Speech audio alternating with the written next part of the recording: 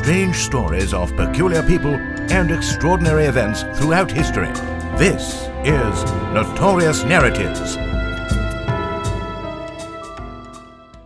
Hi, and welcome to Notorious Narratives. I'm Robin. I'm Jen. And tonight we are going to talk about Hart Island. What the hell is Hart Island, Robin? It's not heart as in beating heart. It's spelled H-A-R-T Island.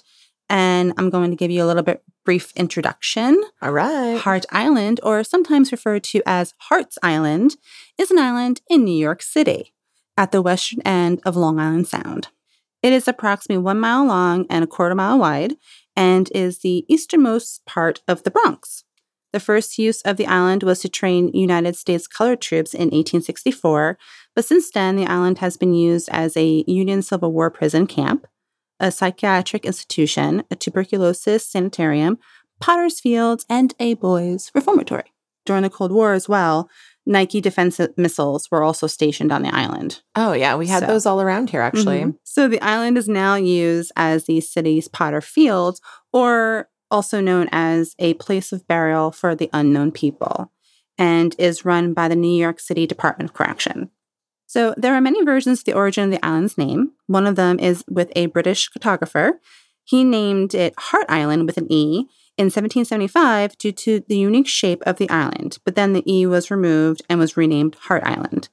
Other resources say that Hart Island refers to an English word meaning stag, and that is because there is a theory that the island was given the name when it was used as a game preserve. Yeah, I was like, I just imagine when you said Hart's Island that there would be a person named Hart. Oh, no. Who had owned it at some point, and It would be Hart, apostrophe S, possessive, Hart's Island. Not at all. Bizarre. Mm-hmm. So the island was originally purchased by Thomas Pell, and he purchased them from the local Native Americans in 1654. And then on May 27th, 1868, the New York City purchased it from Edward Hunter of the Bronx for approximately $75,000.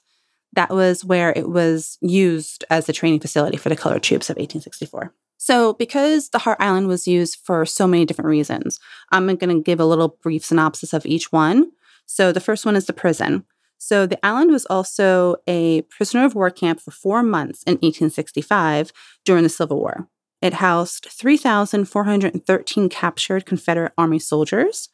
235 of them have died in the camp and were buried by Cypress Hill National Cemetery. After the Civil War, other unknown veterans were then buried in a soldier's plot located on Hart Island, which was in a separate location than the Potter's Field that was on Hart Island. So they got a special area. It's just so difficult to think about prisoner of war camps in the Civil War. It's like in New York City. Everyone's an American, right? But you have prisoners of war on an island in New York City. Mm-hmm. It's like when you think of prisoner of war, you think of like, God rest his soul, John McCain.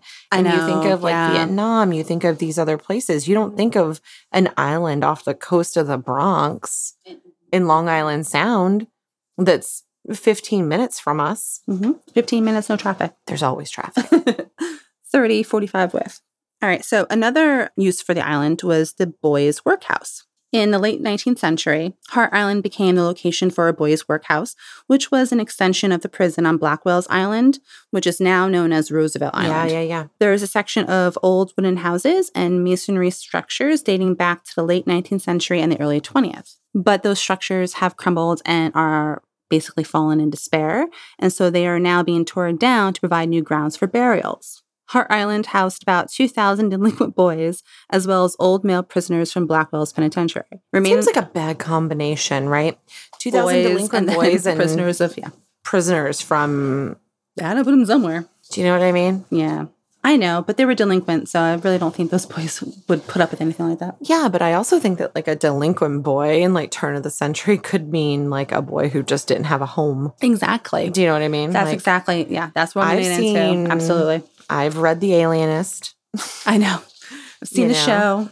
You know, you think about like what those kids went through. Like it wasn't like, there weren't good homes like there are today. To survive into the city, yeah. Yeah, they're just little survivalists. They're like, picking pockets and like, stealing and like selling like what they can. And including themselves, unfortunately. I know. And then they end up on this like workhouse island where I'm sure they weren't treated well. And they were hanging out with like old prisoners who I cannot imagine anything good came from those relationships. Probably not. And there's not really much of security because there's no other housing there. There's only one way in, one way out of the city, or that island, I mean. So it's like there wasn't many people that volunteered to secure or to watch over this island with these people. But remaining on Hart Island today is a building constructed in 1885 as a women's insane asylum called the Pavilion, as well as a drug rehabilitation facility called Phoenix House that closed in 1976. These structures are still there today. But the one reason why I want to talk about Hart Island was of course, all of these things are fascinating and like you just got really excited about the Phoenix House. But my concern was the cemetery of Potter's Field. Because here at Notorious Narratives, we are two girls who fucking love a cemetery like no other. We will go on any cemetery tour that is offered to us. We will go into any graveyard and look for the oldest headstone and It has to be Gideon. Try to think about what their life was like in the years that they were alive and how they must have died. I mean, not for nothing, maybe the Phoenix House can be a separate episode because it's very interesting, especially since it was so soon. It was only in 1976 when it closed. So write that down. So let's get back to the cemetery, shall we? Hambone, take a note. So some of you might not know, but over 1 million people are buried in the city's Potter's Field on Hart Island. I'm sorry. The island is a mile long and a quarter mile wide, and it has over 1 million people buried on it. Hi, everybody. I'm Katie Segal. And I'm Kurt Sutter. And welcome to our new podcast called PIE, People, Influences, and Experiences. Yes, it's sort of the get to know you at a deeper level, the who, what, when, where, and why you are, rather than what it is you do. Absolutely. We're not going to talk too much about what people do. We just want to know about their families, where they come from, what shapes their parenting if they have kids, what shapes their marriages if they're married. We just want to be really nosy. We want to get in there. A deep dive into nature and nurture. And we started it because there are a lot of people that we don't know that we are curious about. Right. And I have no friends, so for me, it's, Try to get them out of the house. Listen to it on whatever you listen to podcasts on. Yeah, homecasts. Your podcasting apparatus. Watch it on the YouTube. He's aging himself.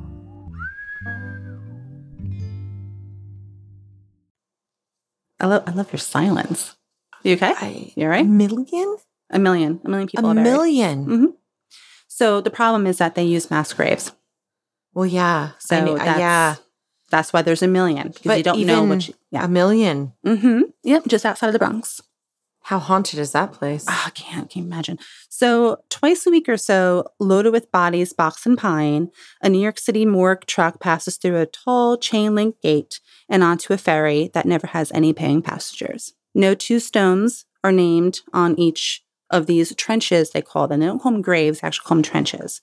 But there are some, sites that do have marked on them, because based on history and based on now current events, they formulated this whole thing where some people actually have been identified.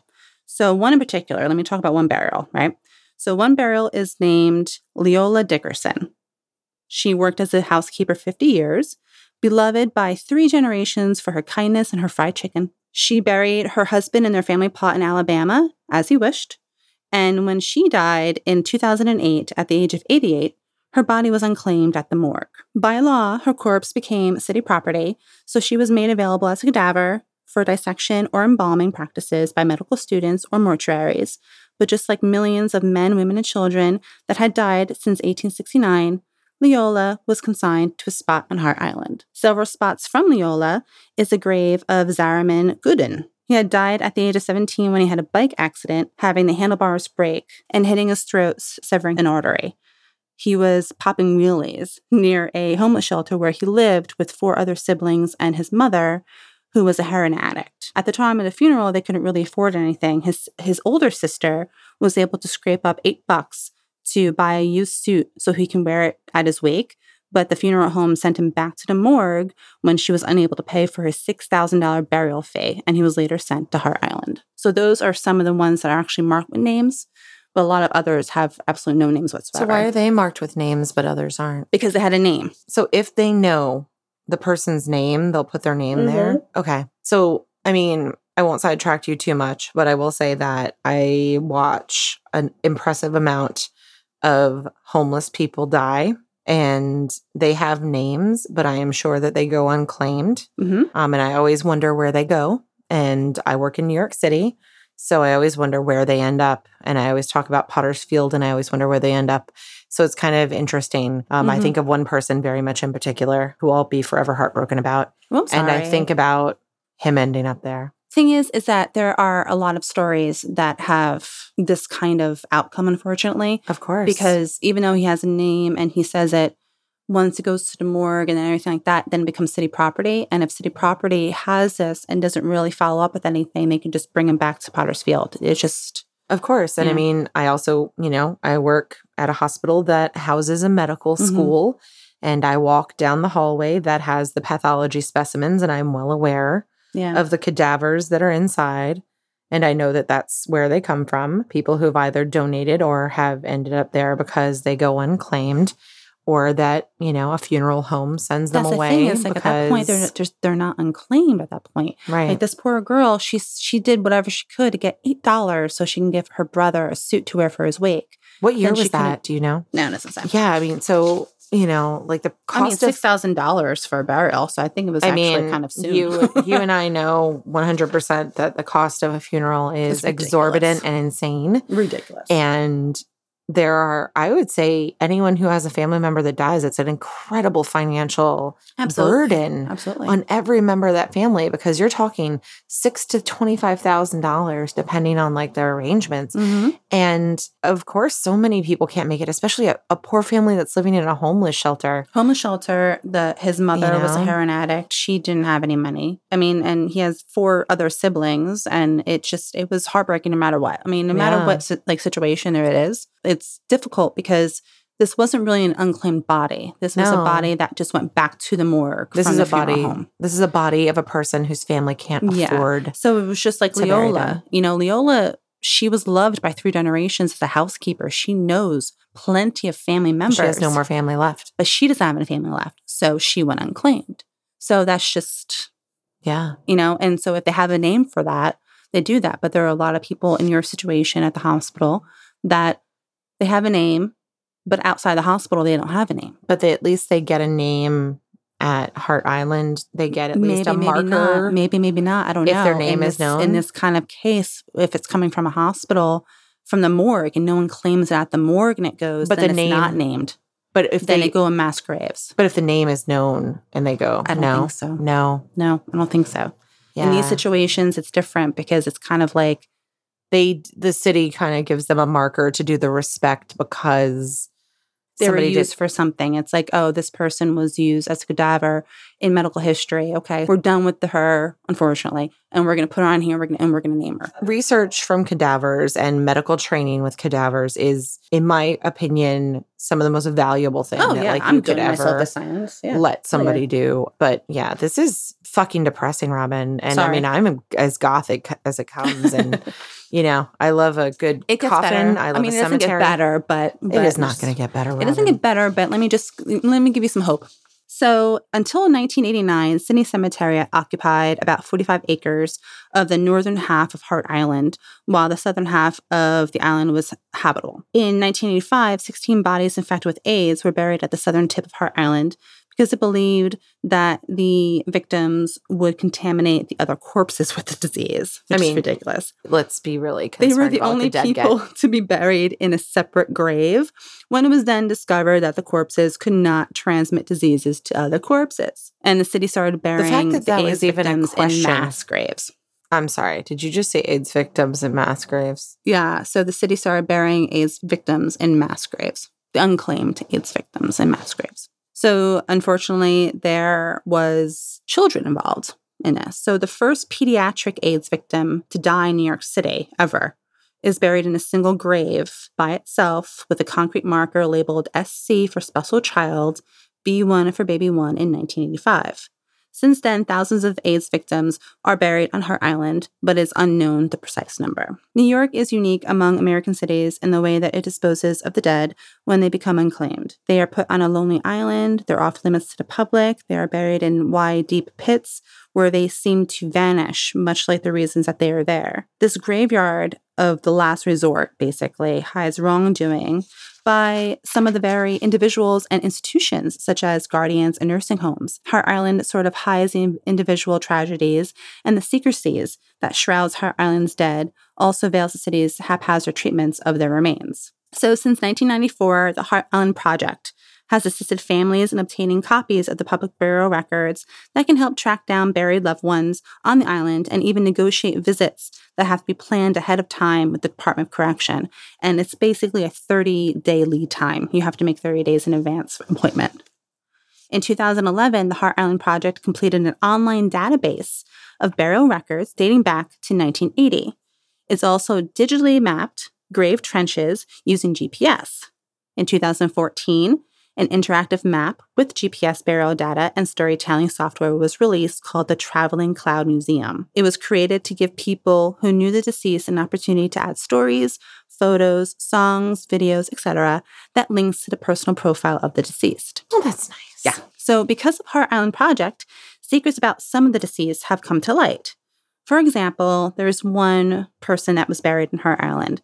Her name was Ruth Proskauer, I'm sorry if I'm saying that wrong, Smith. She died at 102 years old in her multi-million-dollar apartment in the Dakota Building in Manhattan in 2010. According to the Times obituary, her life was celebrated by her children, her grandchildren, and her great-grandchildren. If that's the case, then why is she buried with 144 strangers in trench number 359? Gail Arnold, her daughter, found out that Ruth was buried on Hart Island in 2013, 3 years after her death, and the donation of her body to science. Her children assumed that the New York University School of Medicine would cremate her remains after dispose of the ashes, not send her corpse to the city morgue, and then ferried over to the trench. The common expectation today, families are usually in front of the line of the burial arrangements, but as many cases show, sometimes families are lost, left in the dark, or are in an economic struggle that will eventually have their loved ones to be moved towards Hart Island. So recent news, Hart Island is eroding. It is unearthing human bones along the shoreline, and in April of 2018,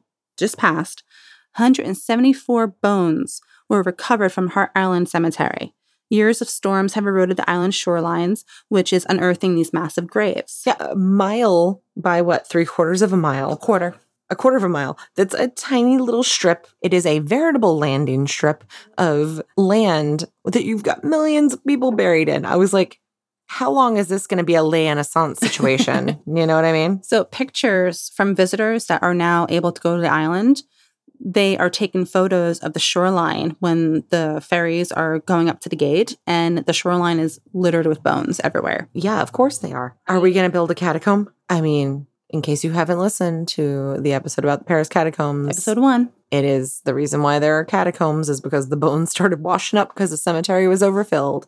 So what happens when Potter's Field is full? Where else would they go? Would they make an island? Maybe in one of those abandoned subway tunnels, they can make us a catacomb. I mean, they're already taking the no longer used subway trains and they're putting them in the ocean for coral homes. Right. I mean, anything can happen. Exactly.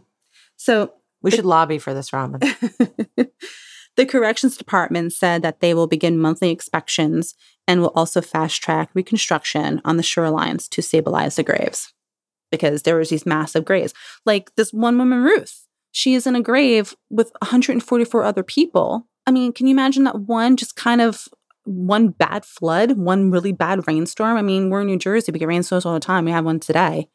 So you're telling me that there's no possibility of any kind of erosion off the island? Oh, you know there is. It's ridiculous. I'm like, you didn't think about this before you actually started doing anything about it? I mean, so started doing it, right? You're talking about like 1869. Right. So you're talking like the first one, yeah. 150 some odd years ago. And that's even before that. It's like with all these, whatever.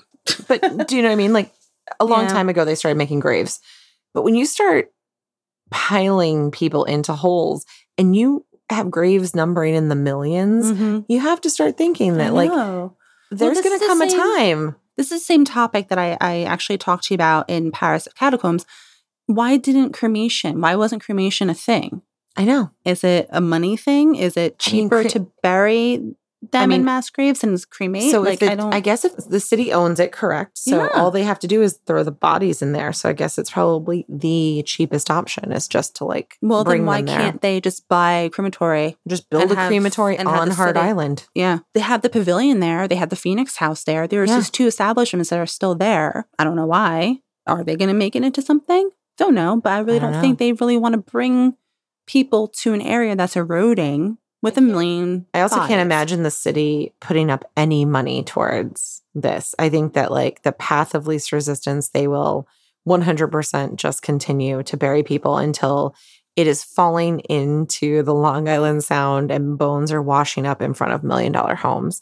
And then somebody will do something about it. Don't be surprised. And if you see a bone anywhere. What's that in my dog's mouth? Oh, it's just Hart Island eroding. It's a femur from an AIDS patient. And this is without it being from the Civil War, because those people were actually buried in a separate area. Yeah. Than Potter's Field. This whole area, this whole 1 million people is Potter's Field on Hart Island. Yeah. And they keep disposing of more buildings to make room for more grave sites. But when is enough? The thing is only a mile long. I mean, New York City real estate's a bitch. Where are they going with it?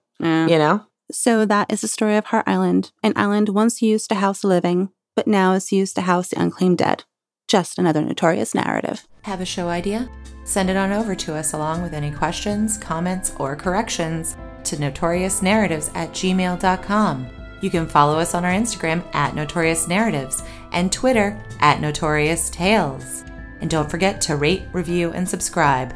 Every review helps other listeners to find us. Thanks so much.